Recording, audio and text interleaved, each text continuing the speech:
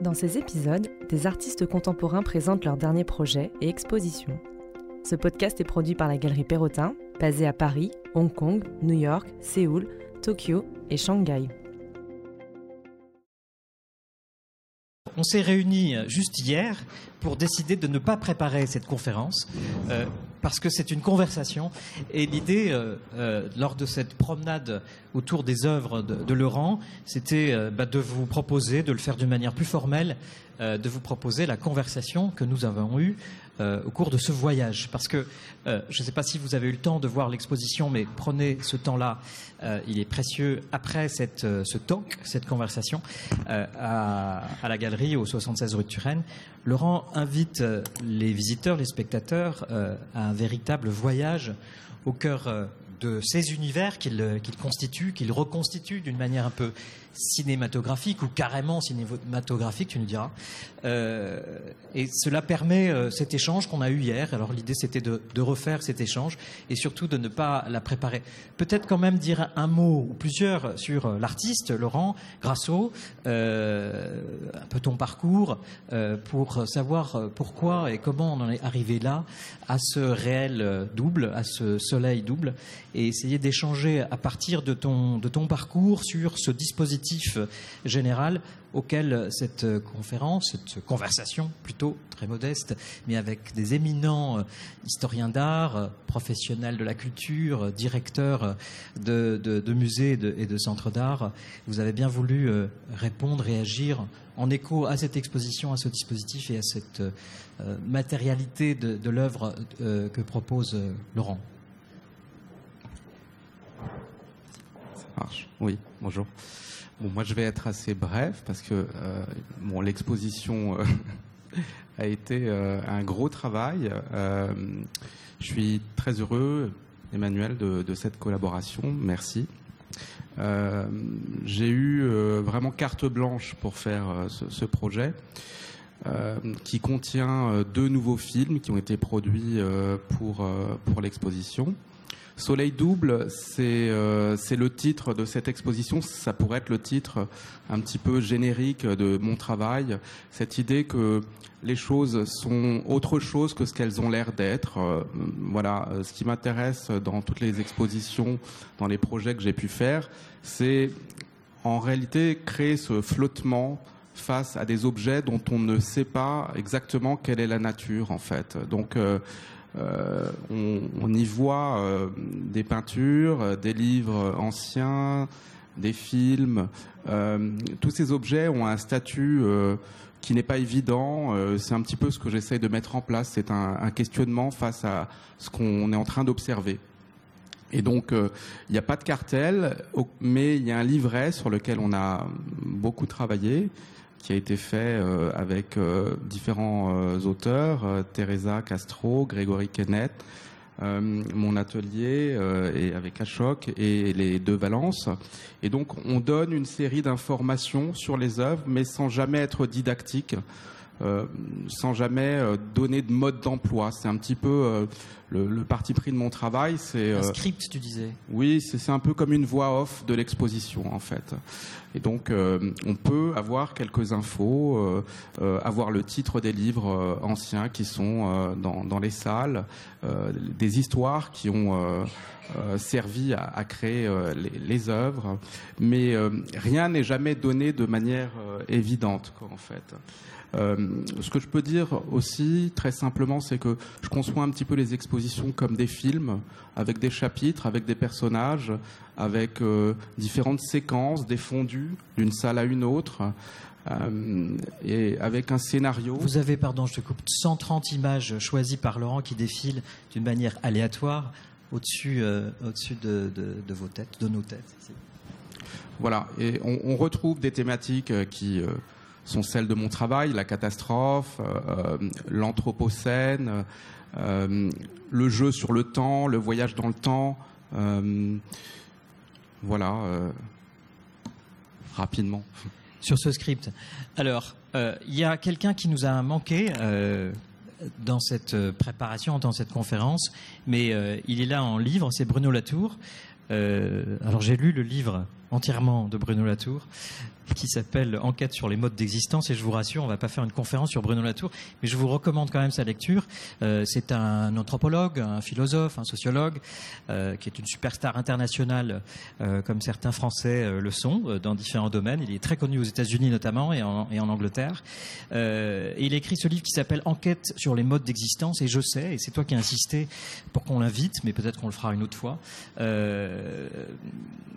ton travail s'inspire de ces pensées pluridisciplinaires entre la philosophie, tu parles d'anthropocène, peut-être on pourra donner une définition tout à l'heure, de l'homme au centre de son destin et du destin de la planète, entre miracle et catastrophe. Je rappelle quand même, pour problématiser un tout petit peu notre conversation, quand même qu'on a donné un titre à cette conversation, c'est on va basculer comme ça entre le miracle et la catastrophe, dans cette tension à laquelle tu nous invites dans tes œuvres. Alors, justement, pour revenir à cette pensée, à ces penseurs qui t'inspirent, qui ne sont pas que français, mais il y a aussi Michel Foucault, il y a cette envie, à partir de ton concept, d'aller comme une constellation, chercher une constellation d'idées autour de l'homme, finalement, au centre du monde, mais au centre aussi de la maîtrise à la fois de son destin et de la catastrophe et de l'accident. Oui, il y a toute une série de questions qui me semblent intéressantes aujourd'hui. C'est vrai que je trouve qu'aujourd'hui, les guerres les plus dangereuses sont les guerres invisibles. C'est un petit peu aussi un des moteurs de l'exposition, c'est parler de ces guerres invisibles, au contraire des guerres qui sont visibles.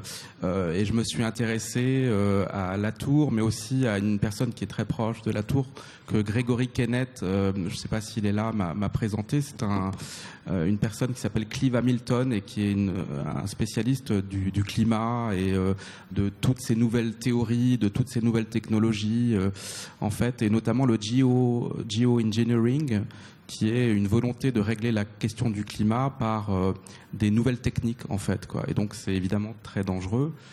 Il y a des personnes comme Bill Gates qui aujourd'hui financent des nouvelles techniques pour finalement envoyer des produits dans l'atmosphère pour changer la température de la Terre. Enfin bon, voilà, ce sont plein de choses très inquiétantes. Je ne vais pas développer ça là aujourd'hui, mais en tout cas, bon, c'est des choses qu'on peut retrouver dans mon travail. C'est l'étude de phénomènes, d'institutions, d'architecture qui nous entourent et leur rapport avec le pouvoir.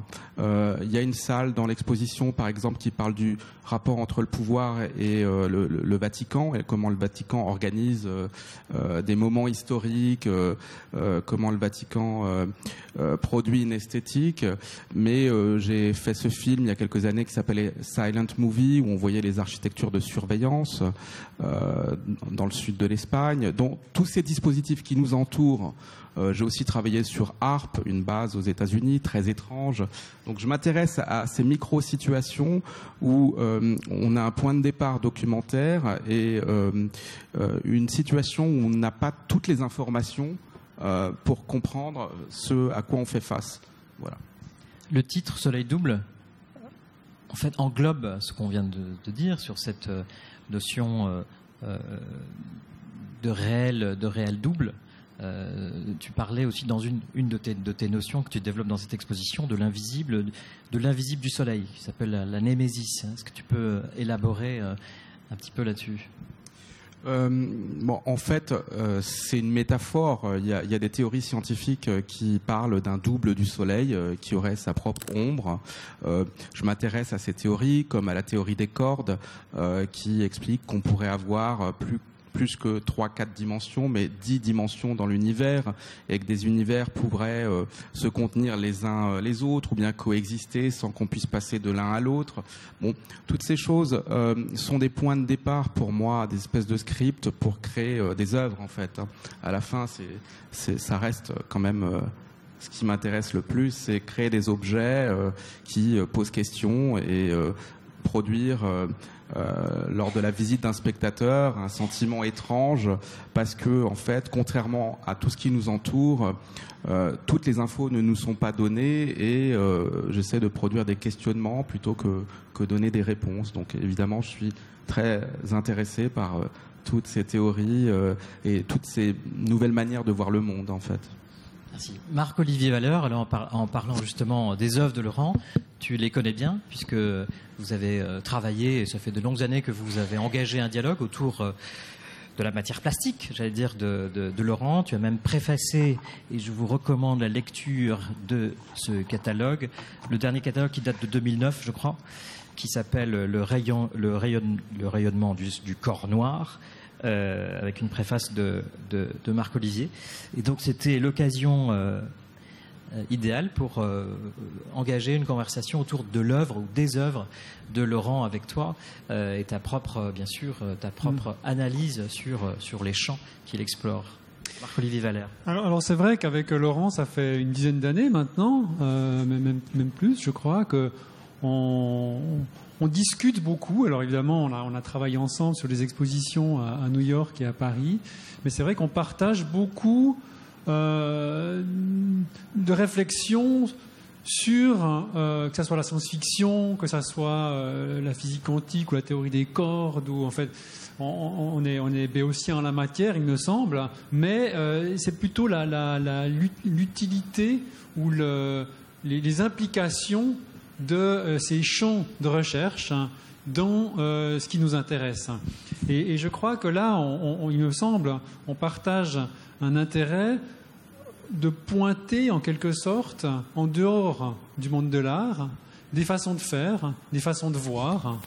Si cela fonctionne, si les grilles d'interprétation peuvent être utiles à notre propre recherche, ensuite les transférer dans notre domaine de recherche qui est l'art. Et là-dessus, je crois, ça a donné lieu à des expositions, notamment en Gakona, au Palais de Tokyo, notre passion pour Nikola Tesla, notre passion pour les ondes électromagnétiques, etc. Il y a une autre, je pense, on n'en a pas vraiment parlé hier. Moi, ce qui m'intéresse beaucoup, en voyant l'exposition, parce qu'évidemment, cette petite conversation, comme tu l'as dit, c'est plus une discussion ou des réflexions comme ça qu'une conférence. Donc, je veux juste revenir sur la visite de l'exposition, en quelque sorte. On voit beaucoup de miracles. On voit beaucoup de miracles, que ce soit le Soleil Double, que ce soit le miracle de Fatima, que ce soit autre chose. Moi, ça me fait penser, qui dit miracle, dit en quelque sorte magie. Alors, un autre champ de recherche, donc en dehors du monde de l'art, qui est la magie, m'intéresse beaucoup.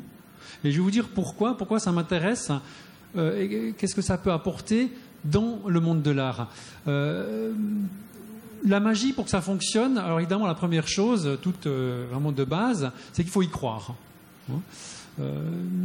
Je discutais une fois avec Christophe Priest, qui a écrit ce fameux livre Le Prestige, qui a été d'ailleurs adapté au cinéma.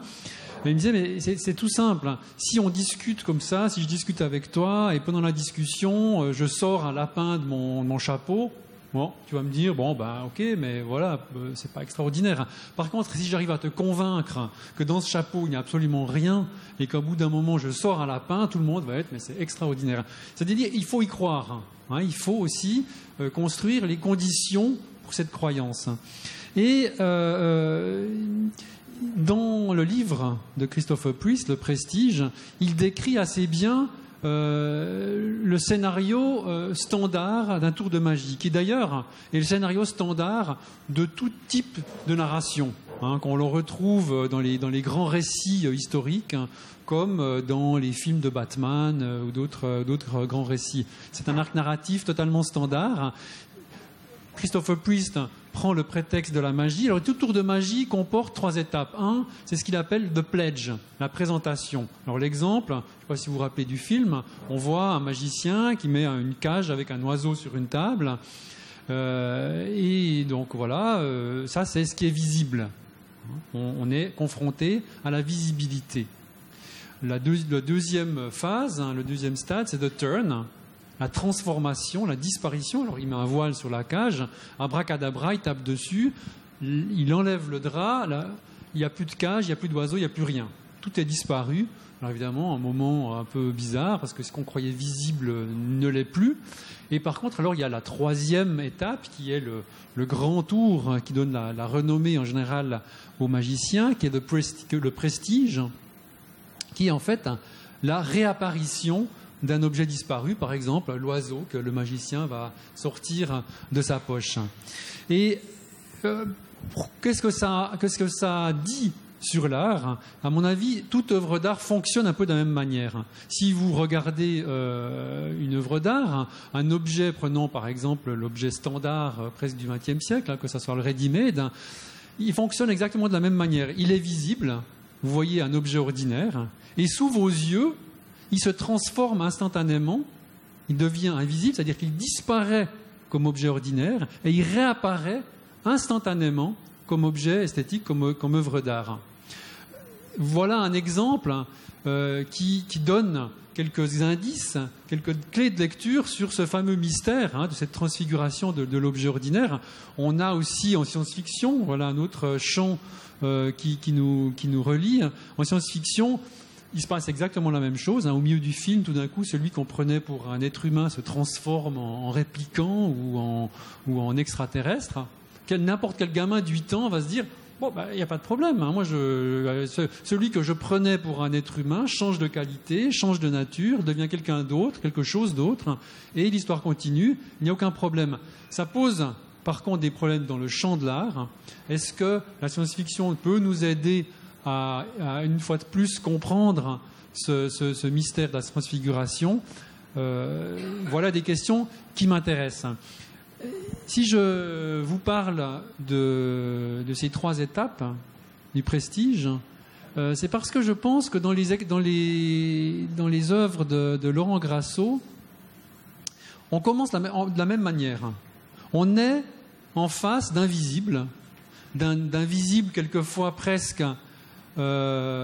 photogénique ou hyper visible, que ce soit l'éruption d'un volcan par exemple. Ce visible est évidemment un piège. Souvent dans les œuvres, on peut même penser à des œuvres beaucoup plus anciennes de Laurent Grasso, l'idée du point fixe est importante. L'idée du point fixe, qui est évidemment quelque chose contre lequel les artistes contemporains se battent, de casser ce point fixe, de casser cette vision fenêtre.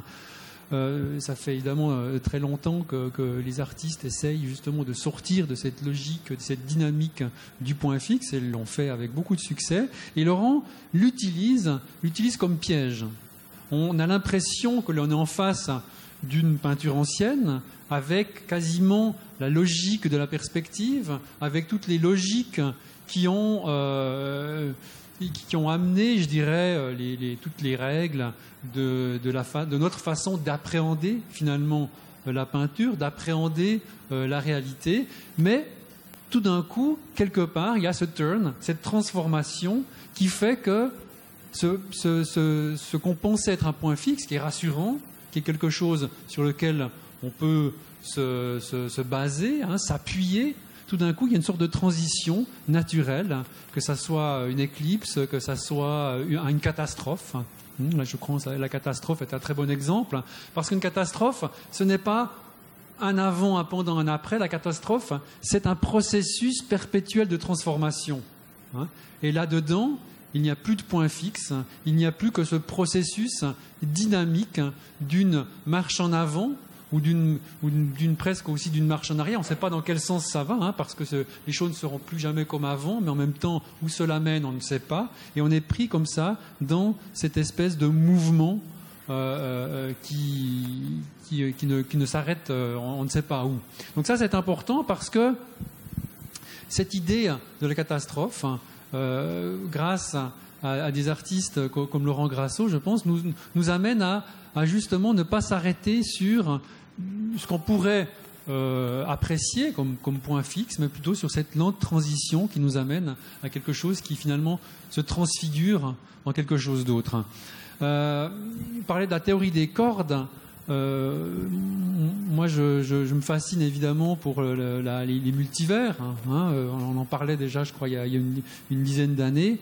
D'ailleurs, dans le catalogue d'exposition, je crois qu'on avait publié un extrait du physicien Deutsch qui s'intéressait à ces multivers. La façon de dire que de toute façon, dans la physique quantique, les univers sont au nombre infini, ce qui veut dire qu'il n'y a pas de raison que notre monde tel qu'on le connaît ne soit pas dédoublé quelque part.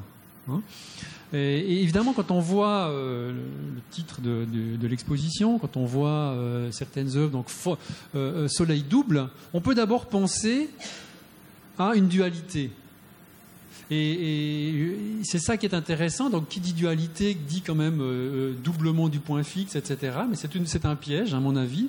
On me dira si j'ai tort ou raison, mais je le vois un peu comme un piège parce que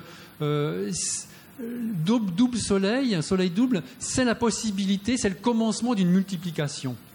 Et c'est là que ça devient intéressant parce que on peut être tenté de voir cela comme simplement une dualité, avec c'est ceci ou bien cela.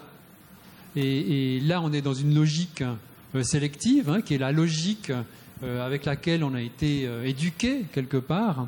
Mais des artistes comme Laurent Grasso, et la façon, je pense, spécifique à Laurent Grasso de nous amener à adopter une logique qui exclut totalement le point fixe, qui est une sorte d'hygiène de l'esprit, parce qu'on sait depuis très longtemps, il n'y a pas de point fixe dans l'univers, comme disait Einstein. Adopter une logique additionnelle, c'est ceci et ceci, c'est ce soleil, et encore un autre soleil, et encore un autre univers.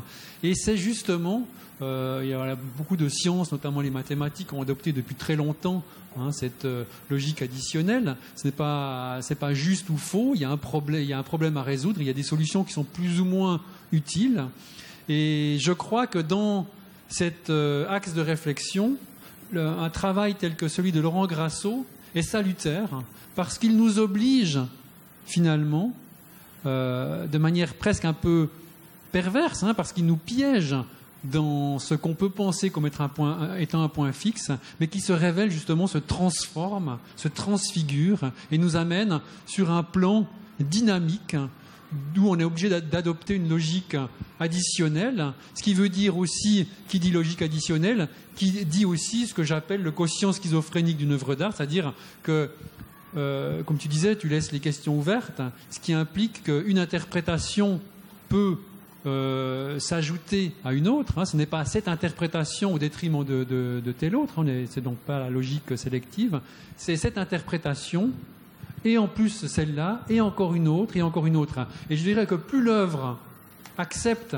l'interprétation, plus elle devient dense, plus elle devient efficace, elle se construit avec ces multicouches d'interprétation. Et je pense que c'est quelque chose qui pour moi est un moteur, je dirais presque quotidien. C'est presque un apprentissage perpétuel. Apprendre à... On a tellement été éduqués à se dire, voilà, c'est comme ci ou comme ça. Apprendre que les interprétations, les possibilités, les transformations perpétuelles sur les choses que l'on pense connaître, loin d'annihiler, je dirais, les significations ou des croyances, mais bien au contraire, les renforcent et les rendent plus élastiques et, à mon avis, plus excitantes, quelque part, d'un point de vue de la réflexion. Avant de passer la parole à Jean-Hubert Martin, peut-être j'aimerais, si tu me le permets, Laurent, que tu rebondis sur ça. Alors évidemment, les questions sont ouvertes et là, ce sont des réponses ouvertes que tu as données. Merci beaucoup, Marc-Olivier. Avant d'engager une vraie conversation, c'est peut-être une manière, parce que me semble-t-il, puisqu'on parlait de Foucault tout à l'heure, c'est un travail, comme tu le dis, de piège et de déconstruction avant d'arriver à ce miracle, à cette magie. d'une manière artistique, cinématographique. Il y a un vrai travail de déconstruction de différents repères qui créent dans une œuvre comme ces peintures une confusion, enfin un anachronisme. Et j'aimerais peut-être aussi dans la suite, après la déconstruction, s'appesantir un peu sur la notion du temps que tu remets fondamentalement en question dans tes œuvres qui sont multidimensionnelles dans le temps. Voilà. Donc, par rapport à la magie et la déconstruction, il y a ce paradoxe-là dans chacune de tes œuvres. J'aurais voulu que tu rebondisses là-dessus.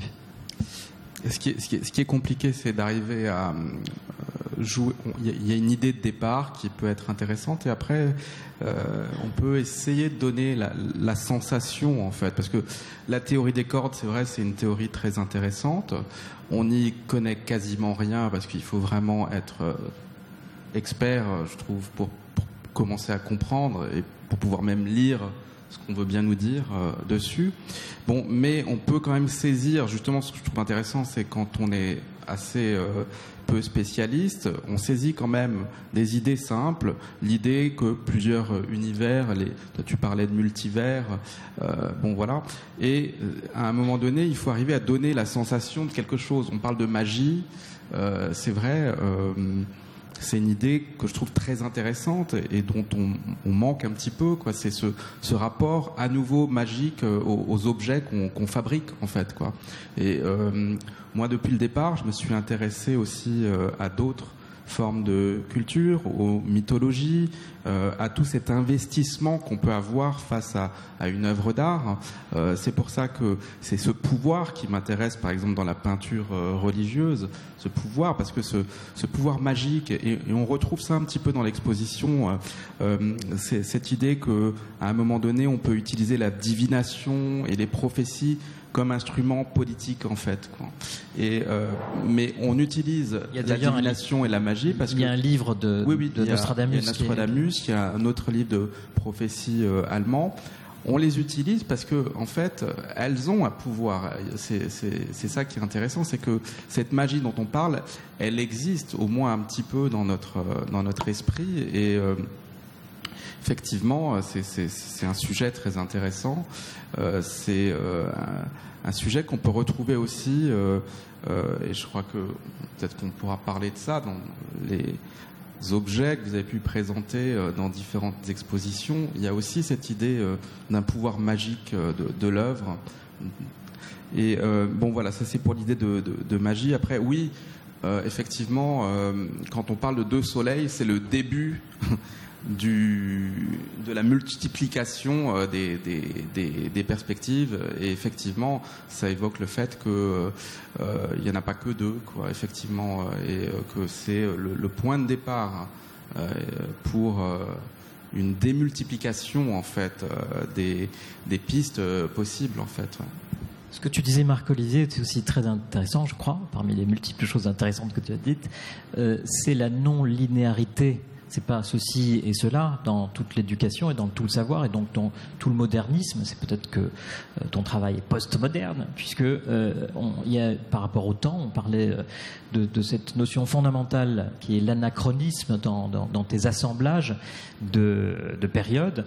C'est la non-linéarité du temps, dans la dimension du temps, que tu remets en question. Tu posais la question du temps. C'est vrai que pour moi, le temps a été une question tout de suite dans mon travail. J'ai fait une première vidéo en 2002 qui s'appelait Missing Time, où on voyait une équipe de football qui avait été comme figée dans le temps et un drone qui tournait autour de ces joueurs immobilisés. Après, j'ai organisé une exposition où j'ai invité d'autres artistes.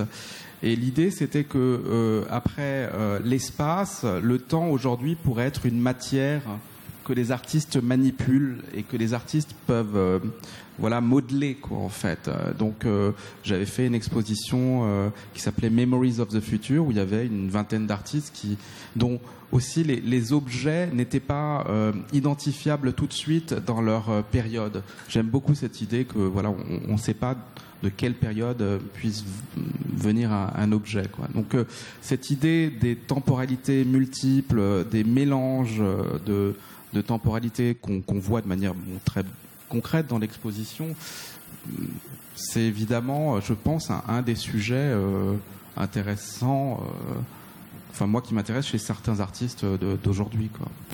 Et dans un temps, pour passer la parole, si tu veux bien, à Jean-Hubert, dans un temps le temps occidental qui est remis en question, qui est cassé et réécrit, en remettant finalement de la subjectivité dans ces récits des temps qui ont été écrits et appris. Voilà. Donc je pense que voilà, pour ouvrir à Jean-Hubert et au monde à partir de cette non-linéarité du temps occidental, voilà aussi une dimension que je trouve très intéressante dans ton travail et que tu as souligné tout à l'heure, Marc-Olivier. Oui, lorsqu'on a fait ce petit tour de l'exposition hier, il y a tout de suite un certain nombre d'images qui me sont venues à l'esprit, d'œuvres d'art anciennes ou autres, et je vais en montrer quelques-unes. Alors, on commence par une introduction juste sur la catastrophe. C'est un petit dessin de Pougny qui se trouve au musée d'art moderne au centre Pompidou. Mais les œuvres de Laurent Grasso qui m'ont intrigué depuis longtemps, ce sont ces petits tableaux, dont il y a un grand nombre d'ailleurs dans l'exposition, qui sont dans un style qui pastiche des œuvres de la fin du XVe siècle et qui montrent des phénomènes extraordinaires, des catastrophes, des miracles dans certains cas, des tableaux dont je trouve d'ailleurs dont l'exécution s'est améliorée, enfin, parce qu'il n'est peint pas lui-même, évidemment, et il doit faire appel à des peintres, restaurateurs, j'imagine, qui le font, et je trouve que la qualité s'améliore. Les plus récents sont plus justes, me semble-t-il. Et comme j'aime beaucoup la peinture ancienne, évidemment, ça évoque pour moi plein de souvenirs. Mais ce qui est intéressant, c'est pourquoi, et là sa démarche est tout à fait exceptionnelle, pourquoi un artiste vient faire aujourd'hui, on est en pleine modernité, postmodernité, on a des catégories temporelles qui nous découpent la pratique artistique en tranches, pourquoi faire des peintures qui pastichent les primitifs du XVe siècle? Et là, il y a un rapport au temps qui est extrêmement intéressant, et on en revient effectivement à Bruno Latour, et à son autre ouvrage extrêmement intéressant qui est « Nous n'avons jamais été modernes » et c'est pour une anthropologie symétrique. Et au fond, ce que je sens dans l'œuvre de Laurent Grasso, c'est cette tentative de nous montrer que nous avons cru, à la suite de la philosophie des Lumières, que la rationalité allait gagner, allait l'emporter, que nous vivons dans un monde rationnel, et que ce monde occidental qui vit sur la croyance totale qu'il y a des vérités scientifiques, c'est vrai qu'il y a des lois scientifiques, mais que ces vérités scientifiques sont exclusives et qu'elles ont balayé tout le reste, est un leurre. Il y a un monde de croyances religieuses, magiques, de toutes sortes, qui nous entoure et pour lequel nous avons une fascination. Ça dépend des individus, plus ou moins grande, selon les uns ou les autres, mais où même les scientifiques font des recherches extraordinaires sur toutes sortes de phénomènes paranormaux. C'est un peu ce que montrait l'exposition de Marc-Olivier Wahler, Gakano, au Palais de Tokyo. On est donc dans un monde qui n'est pas du tout absolument régi par le rationnel, comme nous avons tendance à nous faire croire que c'est le cas, mais à un monde complètement bipolaire et où l'irrationnel tient une très grande place. Et je trouve dans l'exposition d'ailleurs qu'il y a cette photographie où on voit un ecclésiastique dans l'observatoire du Vatican en train de regarder les astres avec une lunette qui dit tout ça par l'image. Et ce que j'aime beaucoup, on va en reparler, mais c'est dans l'œuvre de Laurent Grasso, c'est que justement ce sont des images et des objets qui font l'œuvre et qui parlent.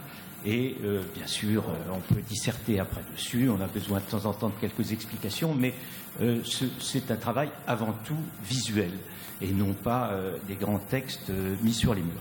Donc quelques images ici d'une œuvre qui est à la cathédrale de Stockholm, que Laurent connaît certainement, et qui montre un phénomène de ce que les scientifiques appellent une parélie, hein, c'est bien ça. Je parle sous ton contrôle parce que je suis beaucoup moins versé là-dedans que toi. Et c'est un phénomène qui arrive de temps en temps, en particulier dans les pays du Nord, lorsqu'il y a une grande concentration de cristaux de glace dans l'atmosphère. Et on voit apparaître plusieurs soleils. En général, le soleil se dédouble et en fait, on voit 3 soleils. Ici, apparemment, il y en a eu encore beaucoup plus. C'était en 1535. Et le peintre a d'ailleurs pris une espèce de point de vue qui serait un point de vue de fisheye, comme ça, en montrant le ciel d'une manière extrêmement étendue. La prochaine diapo vous le montre encore mieux avec la ville de Stockholm en dessous. Ce qui m'intrigue, c'est que chez Laurent, il y a très souvent un soleil double, ce qui ne correspond pas justement à ces phénomènes où je crois qu'on voit apparaître 3 soleils. Enfin, il y a le vrai soleil, si je puis dire, et puis un phénomène optique qui fait apparaître 2 soleils de part et d'autre. En fait, on a fait les deux. Cette peinture, en fait, je l'ai utilisée. On a fait plusieurs tableaux de parélie qui étaient de cette nature-là. C'est-à-dire que le vrai phénomène, en fait, normalement, qu'on peut voir, et il suffit de regarder sur Internet, des parélies existent aujourd'hui. Il y en a une en Russie qu'on peut voir sur Internet, très belle, où on voit des halos dans le ciel, et c'est un effet optique, en fait, quoi. Et donc, celui-ci existe. Après, ce qui n'existe pas, c'est celui qu'on voit dans une des peintures, dans plusieurs même des peintures, où on voit 2 soleils qui en plus sont rougeoyants, un peu comme des couchers de soleil, mais en hauteur. Et donc, voilà. Ouais. On va y revenir au soleil, mais juste là, alors ça c'est sur la droite une peinture qui vient d'être acquise par le Louvre, qui est attribuée à Jean Cousin, donc milieu du XVIe siècle, école de Fontainebleau, et qui montre le 10e signe cosmique avant-coureur de la fin du monde. Et vous voyez des personnages décrits par la petite inscription en latin en dessous, des personnages qui sont fous et qui quittent des cavernes. Et sur la gauche, encore plus intéressant, un petit tableau qui fait partie du même ensemble et qu'on vient du coup de redécouvrir maintenant, qui est au musée de Rouen, et où on voit des pierres qui se combattent. On n'arrive pas à lire la petite mention en latin, mais qui dit, et c'est un autre signe avant-coureur donc de la fin du monde, où les pierres commencent à se combattre, et bon, ça pourrait vous intéresser. La suivante, alors là on voit quelque chose qui est plus proche de certains tableaux de Laurent, mais on ne sait pas de quoi il s'agit exactement. En fait, il y a un titre du tableau, c'est d'Antoine Caron, c'est de 1572, et on dit que c'est un astronome qui regarde une éclipse. Est-ce que c'est une éclipse vraiment? Un soleil rouge, quand il y a une éclipse, il est plutôt noir. Et là, je voudrais revenir à tes tableaux, parce que tu parles souvent de soleil double, mais en fait, on voit 2 soleils en éclipse, puisque ce sont des soleils noirs. Ouais. Et le soleil noir a une espèce de connotation magique aussi, très inquiétante, non? Oui. C'est le début du soleil double dont on parlait avant, oui. En fait, Soleil Noir, c'est aussi le titre du 2e film. Il y a 2 films donc dans l'exposition, Soleil Double, où on voit 2 soleils qui apparaissent dans la ville de Rome, dans un quartier qui s'appelle Eur. C'est un film où c'est une catastrophe imaginaire, on va dire. L'idée qu'on se réveille un matin et on est exposé à la lumière, à la chaleur de 2 soleils en même temps. Effectivement, les 2 soleils qu'on voit dans les peintures sont 2 éclipses. Donc en fait, il y a à la fois des éclipses et en plus 2 soleils en même temps. Alors, bon, ça c'est juste, excusez la qualité des photos qui est exécrable, mais comme on ne peut pas photographier dans les musées avec flash, et quelquefois la lumière est déficiente. Donc ça c'est juste un tableau de Crespi qui montre que les peintres ont vraiment fait des espèces de reportages sur des phénomènes astronomiques depuis des lustres. La suivante. Alors ça, c'est un tableau extrêmement bizarre, qui est un espèce d'unicum d'un artiste qui s'appelle Dubusse, très peu connu, c'est début du XVIIIe siècle, et on ne sait pas exactement quel en est le sujet.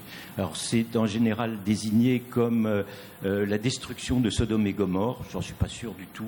Est-ce que c'est un espèce de passage aux enfers? Vous voyez que c'est très minéral, qu'il y a une espèce de caverne au premier plan, il y a des personnages assez grands, mais il y a des centaines de petits personnages tout en haut, il y a une espèce de petite crucifixion, et on ne sait pas ce que c'est, mais c'est un tableau extrêmement étrange, et je pensais, enfin, tout de suite, ça résonnait par rapport à un certain nombre de petits tableaux que vous avez dans l'exposition. Alors ça c'est très intéressant parce que c'est un tableau coréen du XVIIIe siècle, alors qui nous montre le double soleil, et en dessous la grande ours.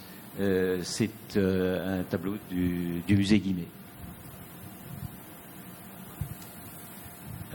Ça aussi c'est fascinant. C'est en fait une copie d'un dispositif, d'un appareil tout à fait fascinant, qui est un sismographe. C'est-à-dire que dès que la Terre se met à trembler, les dragons crachent de l'eau qui se trouve dans le récipient dans les gueules des petites grenouilles ou des crapauds qui se trouvent tout autour. C'est du IIe siècle. Et c'est une copie qui est au musée d'histoire naturelle de Toulouse, mais qui est aussi quelque chose de tout à fait fascinant par rapport à ces phénomènes de catastrophe. Alors, j'étais ravi de voir la fulgurite qu'on a vu passer tout à l'heure dans la projection, et qui se retrouve dans un de ces petits tableaux, enfin, qui est une mini-installation avec un petit néon. Il y a un petit tableau, je crois. Oui, c'est au deuxième étage, dans la salle 7. Il y a une fulgurite qui est... Vous pouvez y aller, salle 7. Hein. C'est une pierre creuse, longue, en fait, qui est provoquée par le passage de la foudre. C'est comme un tube qui a été traversé par la foudre. Alors, c'est absolument fascinant de savoir qu'on peut avoir une représentation de la foudre en 3 dimensions, en pierre, puisque c'est un fossile, et qui date de je ne sais combien de millions d'années. Et du coup, ça me faisait penser à ce fossile-là, qui sont en réalité une représentation de gouttes d'eau. C'est une pluie qui est arrivée à un moment donné, sans doute, sur un sol de vase, et ensuite c'est solidifié et c'est fossilisé. Et l'idée qu'on puisse avoir une représentation de quelque chose d'aussi éphémère, d'aussi fragile qu'une goutte d'eau, qui remonte à des millions d'années, quelque chose de fascinant. Oui, et ça c'est nous des revient objets du temps, temporel, oui. Qui peut être complètement rétréci. C'est-à-dire que les artistes, après, essayent, je pense, toute leur vie, de créer des objets qui peuvent, d'une manière aussi forte, représenter le temps. Absolument. Suivant. Alors ça, c'est juste une représentation d'un tsunami en estampe japonaise. Et là, 2 tableaux qui représentent ici un peintre qui a été chassé de son chevalet par un ange qui peint un tableau qui représente un saint, et ce tableau, trimballé ensuite dans les rues, a permis d'arrêter le tremblement de terre qui est en train d'avoir lieu. Alors, c'est un beau miracle, représenté par Cano. Et alors, comme vous avez aussi une allusion à Pompéi, je pensais à ce corps tout à fait extraordinaire. Parce que Pompéi, c'est la vidéo, tu peux préciser? Oui, la vidéo Soleil Noir, qui est au 2e étage, est donc tournée à Stromboli et à Pompéi. Oui. Et puis, je crois qu'il y a une photo aussi argent, dans les couleurs argent, qui est de Pompéi ou d'à côté de Pompéi, non? Ces photos tramées légèrement argentées. Ah non, ça c'est des éruptions en fait. C'est une éruption, mais qui est pas qui est d'un autre volcan. Il y a le Tal en fait. Non. Et quand on pense à Pompéi, on pense évidemment toujours à toutes ces découvertes sur l'architecture et sur l'art et à ces objets qui nous ont fait découvrir toute la civilisation romaine. Mais il y avait aussi évidemment des humains. Et quand la lave s'est répandue sur Pompéi, eh bien, elle a emporté ses corps, enfin elle les a pas emportés, elle a justement le corps a fait en quelque sorte un moule, et à l'intérieur une certaine quantité de lave avec une densité différente s'est déversée, et on a pu retrouver des corps de cette manière-là, en quelque sorte, enfin dans leur position, oui, au moment de la catastrophe. Et